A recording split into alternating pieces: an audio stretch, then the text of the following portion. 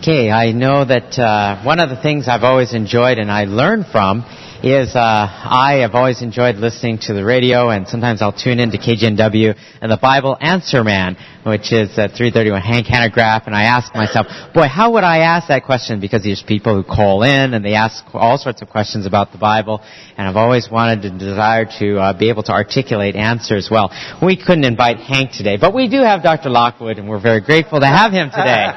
So here we have a bunch of questions, and I thank the Lord because, it's wonderful to have so many questions, especially when James makes it a requirement in the small group that he's leading with high schoolers to have a question. So you'll find a lot of these questions are from them, the youth, and I'm very grateful because you'll hear the question. We'll start off with an easy one for you, okay? Just an easy one here. Do you personally believe that people can lose their salvation? Excellent question. I do not believe they can. If genuinely born again, I don't believe they can lose their salvation. There's a couple of passages that are very persuasive to me. Probably the most persuasive is Romans 8.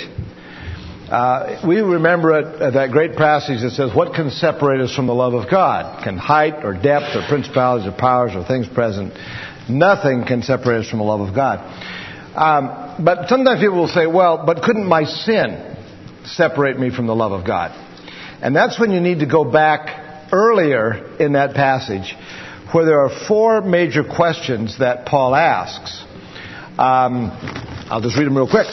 And the rhetorical questions with the answer understood, and it seems to me that absolutely answers the question that nothing can separate us. Question number one, if God is for us, who can be against us?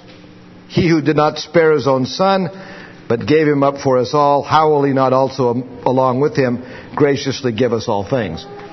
In other words, if God did the great thing of sending his son, can't he do the minor thing of keeping us in him? That's kind of the argument. Second question, who can bring a charge against God's chosen? Who can effectively complain, as apparently Satan tried to do with Job, that we're unrighteous? And the answer is, it's God who justifies. So if God is the one that declares us righteous, how could a creature or ourselves or Satan bring a charge that would, in a sense, contradict what God has said? Who condemns? Implied answer, nobody, because Christ who died is at the right hand. And then who can separate us from the love of God? And there he goes through and gives all of those reasons. Okay. Another question is it possible to be Spirit-filled without the Word of God? I'm thinking of people in countries such as China who have accepted Christ as their Savior but might not have access to the Bible. They're not able to saturate themselves in God's Word. Is it possible to be Spirit-filled without the Word of God? Well, if you understand Spirit-filled as that fourth view, then your spirituality and being filled with the God is going to be a function of your knowledge of God. Is it possible, maybe the other way to ask the question, is it possible to begin to make spiritual progress even though you don't have the whole Word of God? And I would say, yes, it is. Because the Spirit of God works on what you know, and there's some knowledge. And remember, it's not just knowledge. It's obedience. It's submission. It's taking the knowledge you know and living as much as you can in accordance with what you know. So there's a sense in which God will hold us more responsible because we have access to the entire Word of God than people who have less, but they are more faithful with what they know. So I think, yes, they can begin the journey, but the ideal is let's get the Word of God into the hands of everyone, I guess. Okay, they get a little tougher now. Here's you're not letting me question dawdle, are you? Yeah. On Ordo Salutis. When does the Spirit enter a believer? Just after salvation or before salvation, enabling the person to believe? This is a question. Is that your question, Joe? No, this is from the youth. All these from the youth so far. That's one of those mysteries that I was going to intend to solve when I got out of seminary, and it's one of those areas that I leave a little bit more in tension. In terms of when the Spirit enters, my rule of thumb would be the minute you put your faith in Christ, a number of things happen to you. In fact, I think Louis Berry Chafer in his theology said 32 things happen to you the minute you put your faith in Christ. Now, I hear that and I always think, well, why not 33 or 31? But one of those is you're indwelt by the Spirit. And when we talk about the order, and it's a good question. It's a deep theological question. Because if faith is the only thing that pleases God, as Hebrews 11:6 says, but without faith it is impossible to please God. And we can do nothing to please God ourselves. And Ephesians seems to imply that by grace you are saved through faith, and that not of yourselves, it is a gift of God, seems to suggest that faith itself is a gift of God. So, but the irony is, it's a condition for our salvation.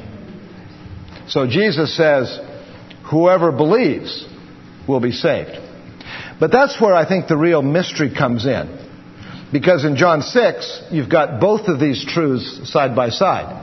Jesus says, whoever will may come. Open invitation. But just a few verses earlier, he says, no one comes to me unless the Father draws him.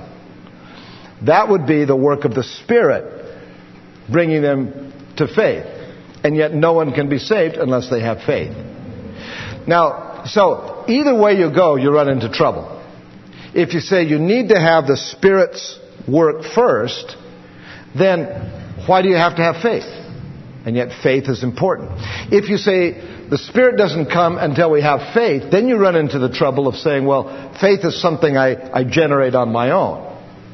So the coward's way out, which is the one I take, is, though there's a logical difference, they happen simultaneously. And the Spirit works in your life to give you the motivation, the faith to believe. And when He works, you will believe. But it's real faith. It's a real choice that you're making. It's not a facade. It's a real choice. So the answer is, it happens at the same time. That's about the best as I can say. Question regarding tongues. Would the practice of speaking in tongues be considered a misinterpretation of the Bible?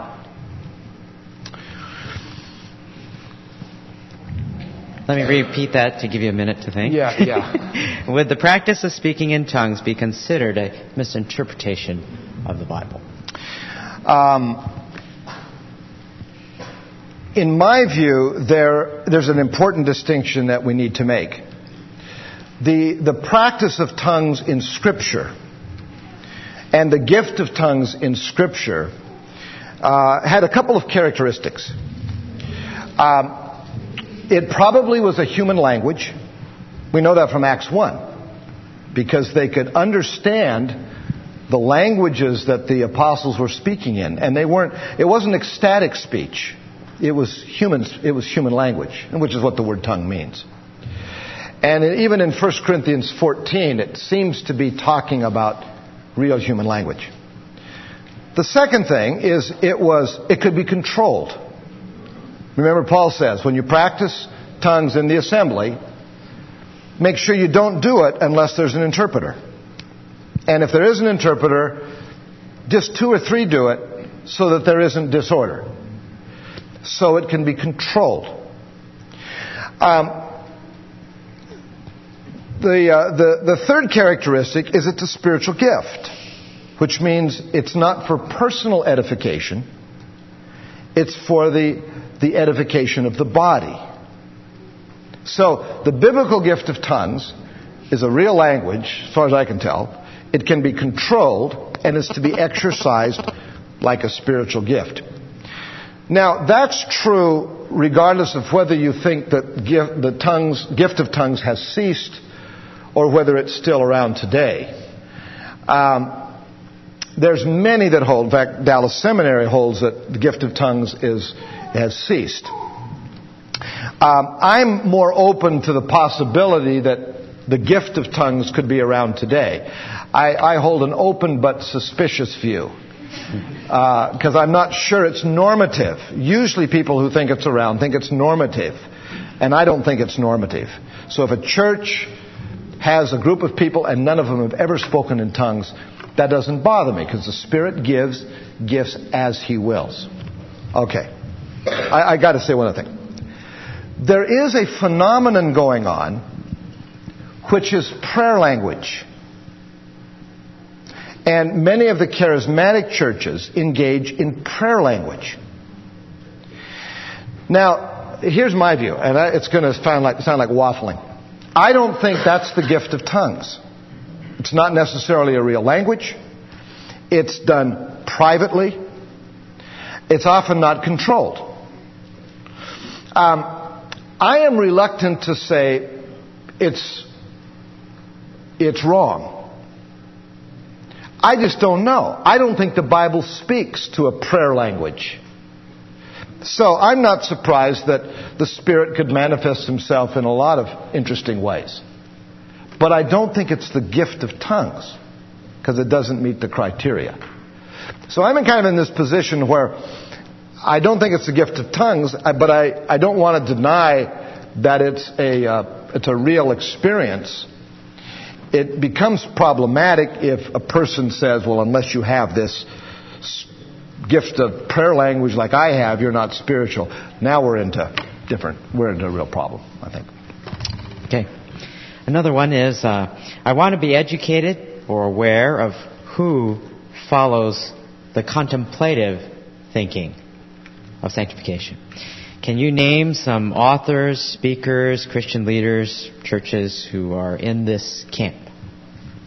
Two of the main authors that come to mind from an evangelical standpoint would be Richard Foster, who's written a lot on the area of spiritual formation. I think he taught at Regent College up in Vancouver. I don't know if he's still there. So he's done a lot of writing on that area. There's another influential writer is Henry Nouwen, I think is his name, Roman Catholic writer. But the contemplative view draws a lot from the medieval theologians, St. Francis of Assisi, and others from some of the Catholic traditions that are there. And I'm most tentative about the contemplative because there seems to be a wider range of views that make me uncomfortable. I think a number of the things, the deep meditative prayer, the overwhelming love of Christ, there's aspects of this dark night of the soul that I think emphasize adversity that really is part of the Christian experience. But some of their writings are very mystical and very subjective and make me uncomfortable. So Foster, Nouwen are two that I can think of. They're drawn from some of the medieval writers, kind of the mystical writers, but read them with great caution. Would be my advice.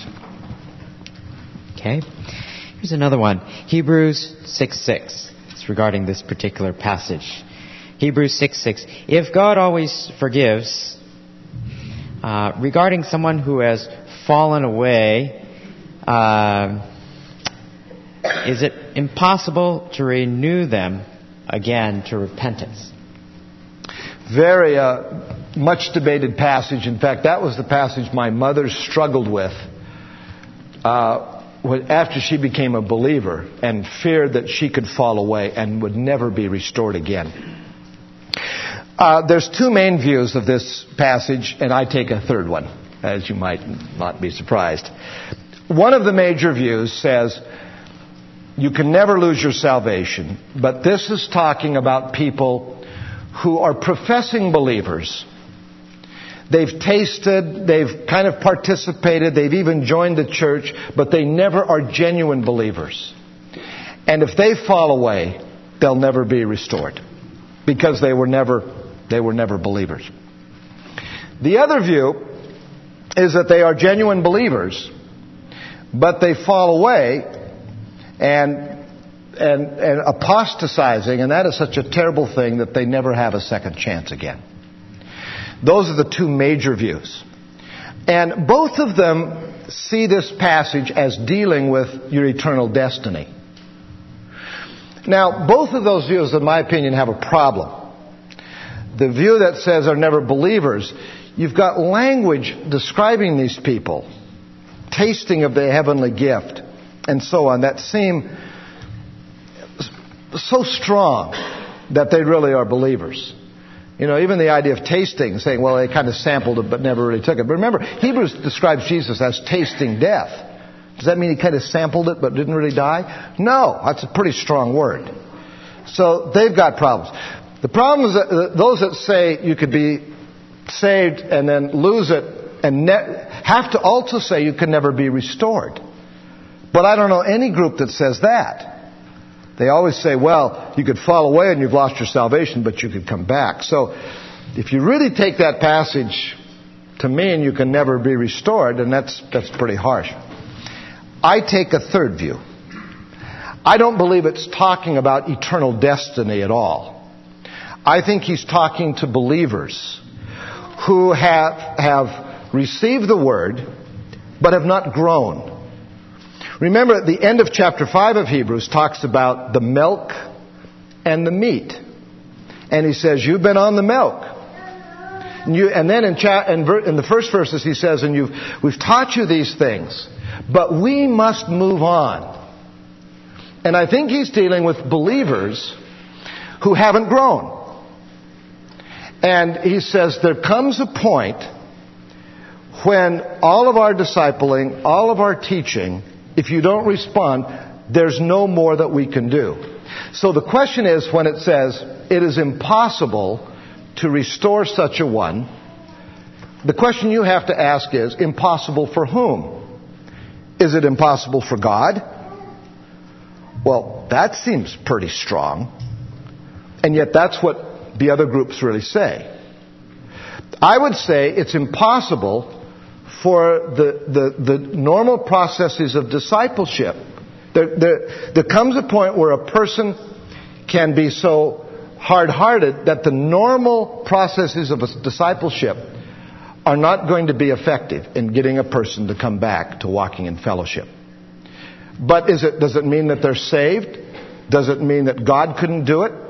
And that's where the next verse, which talks about the field, becomes very important. Because it talks about such a person is like a field that is like being cursed. Doesn't say they are cursed, but it's like being cursed. They have thorns and weeds. And what's the remedy? Fire. Well, the other groups say, well, that's referring to hellfire. But I don't think so. It's an agricultural metaphor.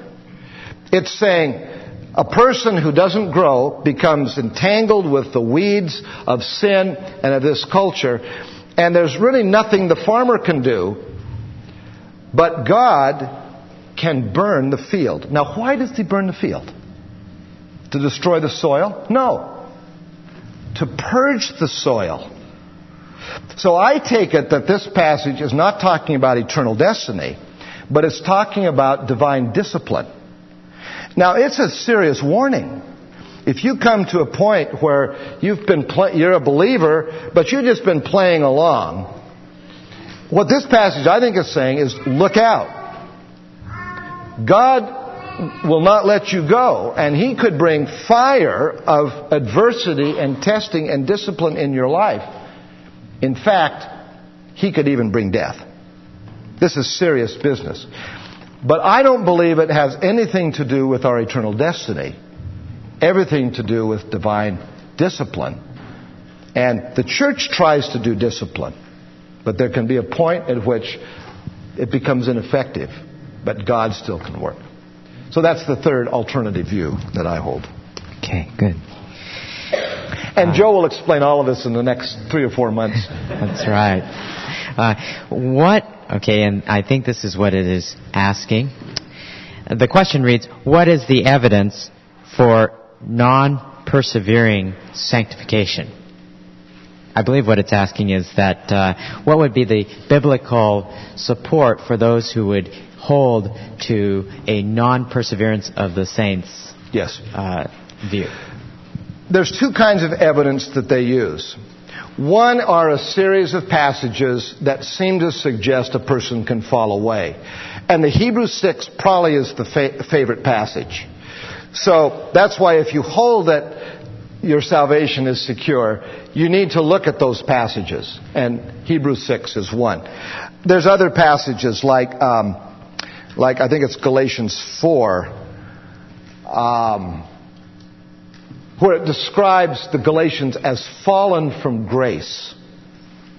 And I don't think it's talking about losing salvation. I think it's talking about legalism. But anyway, there's a number of passages that seem to suggest that, and so you have to look at it. The other kind of evidence are warnings. Are the warnings that suggest that if you don't follow Christ, there is going to be severe consequences. And the commands to be holy and the warnings that seem to be conditional. If you continue, then you will enjoy eternal life. The way I've done it is I've looked at all of the passages, those to support the view and those that don't. And my view is that passages like Romans 8, like John 10, and other passages, to me, are so strong because they root salvation in the work of God, that you can understand the others as warnings and in light of that, but those become kind of the controlling passages to me. Because I can't figure out any way to understand Romans 8 except that I don't care what you've done, nothing will separate you, including your own sin, from the love of Christ. So that's kind of what you have to do. You have to look at all of the passages and kind of weigh them as you sort it out. Okay. Another one is, it reads this: does the Holy Spirit dwell in non-believers to sustain them? So I suppose it could be 2 aspects. One is the sustaining ministry of the Holy Spirit, or perhaps the other aspect of the question could be the omnipresence of God in all that exists. Yeah, that's a good question. I tend to take the indwelling ministry as a very specific ministry for believers only. I also happen to think that it only happened since Pentecost, so that Old Testament saints did not have the indwelling ministry. And my basis is the predictions that Jesus gave in John. John 7, he says, the passage where he says, I'm the living water. If anyone comes, he'll drink, and out of him will flow livings of living water if anyone's thirsty. And John says, this he spoke concerning the Spirit, which was not yet. Now, we usually add the phrase, which was not yet given, because the Spirit existed, obviously. But he says the Spirit was not yet given because Jesus was not yet glorified. So there's something coming that was not true during Jesus' public ministry. He goes to the upper room discourse and he gives this wonderful promise. It's a good thing I go away, he says. Because if I didn't go away, then I couldn't send the Spirit, the Advocate, the Spirit of truth, who will abide in you forever. I think that's the promise of the indwelling ministry of the Spirit and all of its manifestations. Now, it's also true that Christ abides in us. It's also true that the Father abides in us. Did you realize that we have the triune God dwelling within us? And if that's not confusing enough, we abide in Him. So there's this interesting relationship. But it is true that the Spirit worked with non-believers. Remember, the best example I can think of is Balaam. I don't know anybody who thinks Balaam was a believer. But we're told the Spirit came upon him. And he gave these incredible prophecies. So the Spirit can use anybody. And the Spirit is omnipresent, as the question implied, and that means He's everywhere. But the ministry of indwelling, I think, is a distinct ministry in which the Spirit comes into us for our personal growth, to protect us, to sustain us, and to direct us. Okay. Well, there are a few more, but does anybody have any questions that they'd like to just ask? I can bring the mic to them. Maybe you answered this before. This is, again, not contemplated. How did you decide to use illusions in your ministry? I did magic tricks when I was in 5th grade, but lost interest. But Janny and I were in Dallas. I was attending seminary, and we were involved in our church. And we're involved in kind of a midweek service where the adults met, and then we took care of the kids. And it was about a 3-hour stint of stuff. And we were really babysitters, I think, but it was the ministry. And my mother had brought down a case of little tricks that I had done as a 5th grader one time on her visits. And I was running out of material with the kids, so I thought, well, I'll try some of these out. And they were very simple. I mean, you may have thought mine were simple. These were really simple. But I started using some of those, and the kids just loved them. And I thought, hey, this has potential for ministry. So there was a wonderful magic store in Dallas, and the owner had been a performer, and then he had a store. And the thing about magic stores is when you buy something, you can't return it because you're buying the secret. So you can spend a lot of money on stuff you never use. But this guy was really helpful. He knew I was going to spend a lot of money anyway, I guess. So he would tell me, no, this won't, you don't know, but you need to have this one. So he really guided me. So I'd put together these little magic shows. We'd have people over for dinner, and then I subjected them to a free magic show. No wonder they never came back. But eventually, I think one Christmas, I got an invitation from some friends to do a show at their house Christmas party. So I put together my best stuff and did the show. And a couple of days later, I got a thank you note from them with a check for $100. And I thought, there's something to this. And that was back in the 70s. And I mean, $100 still is a lot to me, but it was a lot back then. So been doing it ever since. Another question? Anybody?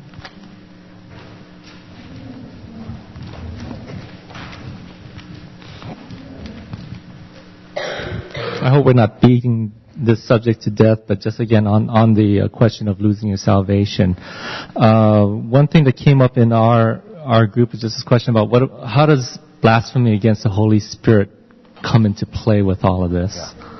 Yeah. How does a blasphemy against the Spirit? That's the passage in Matthew 12, and it occurs in a couple of other places where Jesus had cast a demon out. The Pharisees said, and the people were beginning to say, is this the Son of David? And they said, no, he casts out demons by the power of Satan. And that's when Jesus says, he refutes it on a number of grounds, and he says, any sin against the Son of Man can be forgiven. But a sin against the Holy Spirit can never be forgiven in this day or the age to come. I've met people who have been afraid that they had committed the sin of the Holy Spirit and they were doomed forever. And I don't think that's what that passage is talking about. Here's the question you have to ask. There's lots of opinions. Here's mine. Here's the question you have to ask. Why is it that sins against the Son of Man could be forgiven, but sins against the Spirit couldn't? Now, one view is what I call the arbitrary view. God just decides, that sin is so bad, I'll just never forgive it. But why doesn't He say that against the Son? So let me ask you, what's the worst thing you could do against the Son of God? What's the worst thing? Anybody? Reject him. Okay? To reject him. Is there anything worse than that? Well, let me ask you this. What's the worst form of rejection that could happen? Betrayal? I'm sorry? Betrayal? Betrayal's pretty bad. Anything worse than that? Unbelief. Well, unbelief is kind of like rejection. Wouldn't you think nailing him to a cross would be pretty bad? I mean, wouldn't that be the worst form of rejection? Could you do anything worse to the Son of Man than not only reject him, but spit on him and beat him and nail him to a cross? Was that forgivable? Yeah. Because, in fact, Jesus says, Father, forgive them. So, how could the Father forgive that, but not blasphemy? I believe it has to do with the nature of forgiveness. What did the cross of Christ accomplish? You see, it was the means by which that the Son was involved in making forgiveness possible. In order for us to be forgiven, because that's the word he uses, is forgiveness, he had to pay the penalty. And so, nothing, including crucifixion, prevented that work from happening. In fact, ironically, this terrible act of rejection which led to the crucifixion of the Son of God actually was the act which led to the payment of making forgiveness possible. What an irony. So, the Son's role in forgiveness is to die and pay the penalty for our sin. And those that crucified him could be forgiven because their unbelief didn't affect the fact that he accomplished the work and it was finished. Now, stay with me for a second. What is the Spirit's role in forgiveness? The Son's role is to pay the penalty by dying on the cross. That's been done. What's the Spirit's role in forgiveness? He convicts us. He applies the atonement of Christ to the individual heart. What happens if you resist the convicting work of the Spirit? If you blaspheme, if you say, it's not the Spirit, that's Satan. What happens to forgiveness? Well, eventually, if you do it long enough, the atonement is not applied to you and forgiveness becomes impossible. So, I believe the issue in that story is not that, blasphemy is just, it's a grade A sin and everything else is B, C, and D, and God doesn't forgive grade A sins. That seems very contrary to the nature of God's grace and nature of sin. I think it has to do with forgiveness. And anything against the Son of Man can be forgiven because nothing you can do against Christ interferes with his work on the cross. But when you reject the Spirit's convicting ministry, which applies forgiveness to you, and you reject it, whether it's through blasphemy or any number of things, you won't be saved. There's no forgiveness. So that's my take on that one. It doesn't have anything to do with losing salvation. It has to do with the impossibility of being saved. And who was he talking to? He was talking to the Pharisees. And there was no sense in their heart, oh, Lord, please forgive us. I think if they would have said that, he would have said, I forgive you. But that's a sign that they were not sensitive to the Spirit. So here's something to remember. If someone comes up to you and says, have I committed, I'm afraid I've committed a sin against the Holy Spirit. I think you can tell them you haven't. Why? Because they're obviously sensitive to their spiritual well-being. That's a sign the Spirit's still working. If a person, what's concerning is if a person has no interest, because they're not, then the Spirit's not at work in their heart. And that doesn't mean we abandon them, because we don't know what the future may be. But that's my take. Probably more than you wanted to hear. Is it wrong, the question reads, is it wrong to pray to the Holy Spirit? Common question. I don't believe it's wrong to pray to the Spirit, because He's God. And we can pray to the triune God. I think it is true that the general pattern in the New Testament is we pray to God the Father. Because what does Jesus say? When you pray, pray our Father who art in heaven. The general pattern is that we pray in the name of Jesus. So we pray according to the will of Christ. And then the Spirit gives us the ability and the power to pray. Remember what Jesus said about the Spirit. The Spirit comes not to bring glory to Himself. The Spirit will come to give glory to me and to remind you of the things that I've said that you've forgotten and the things that I haven't told you yet. So the Spirit's role is not to exalt Himself. It's to exalt Jesus.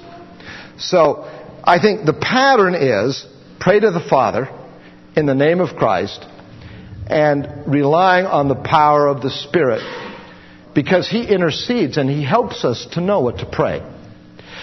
Is it wrong to pray to Jesus? No, I don't think so. He's a member of the Trinity. Is it wrong to pray to the Spirit? No, I don't think it's wrong. But it's not the pattern. I would be concerned if all you do is pray to Jesus or all you do is pray to the Spirit. Maybe that's getting a little out of balance with the model. But I wouldn't call it sin. Okay. Anybody else have some more? Dying quiet. We only have a few more minutes. Have something you want to ask?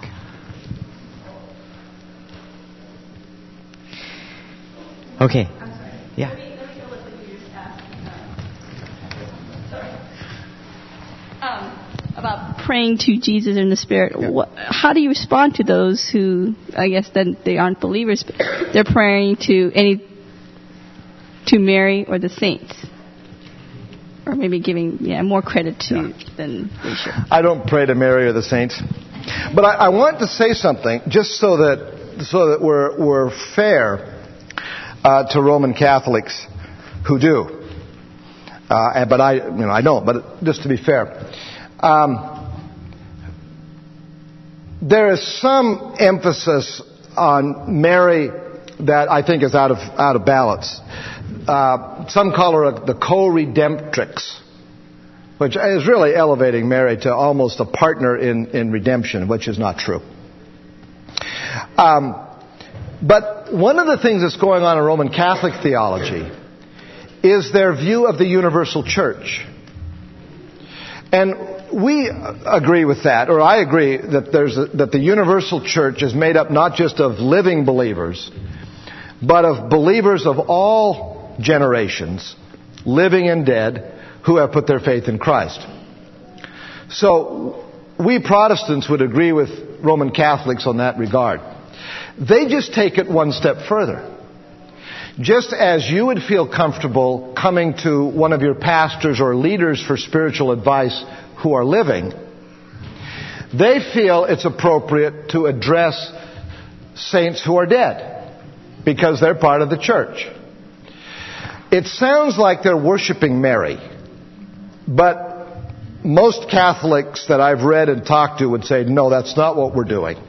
We're not worshiping, they're not God, but there are wonderful people who are close to God, and just as we would pray, or we wouldn't pray, just as we would talk to an elder or a pastor in our church who's living, it's legitimate to pray to saints and Mary who are dead.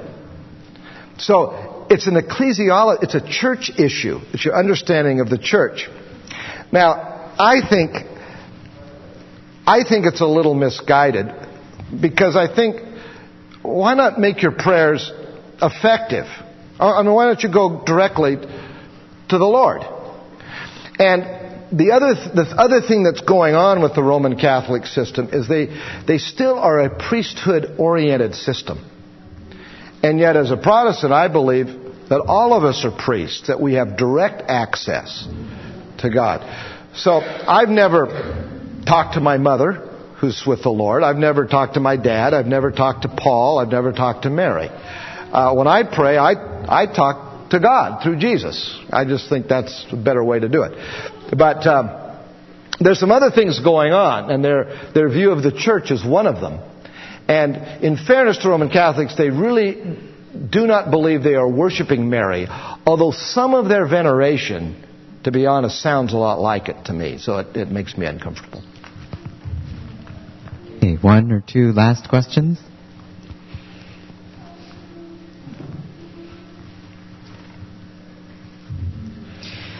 Which view of sanctification would you hold to? The four that you are primary? I would probably hold to the Reformed view in many respects. I think the three phases, positional, progressive, and perfect sanctification, make sense to me. I feel most comfortable with the idea that we receive all that we need for life and godliness at the cross. And we don't search for another experience, but search to work out our salvation in fear and trembling with the gifts that we receive. I think there's value in some of the other emphases.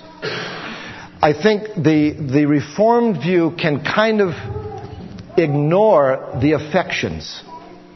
Although there is a strong Reformed tradition that talks a lot about the affections and the overwhelming love of Christ.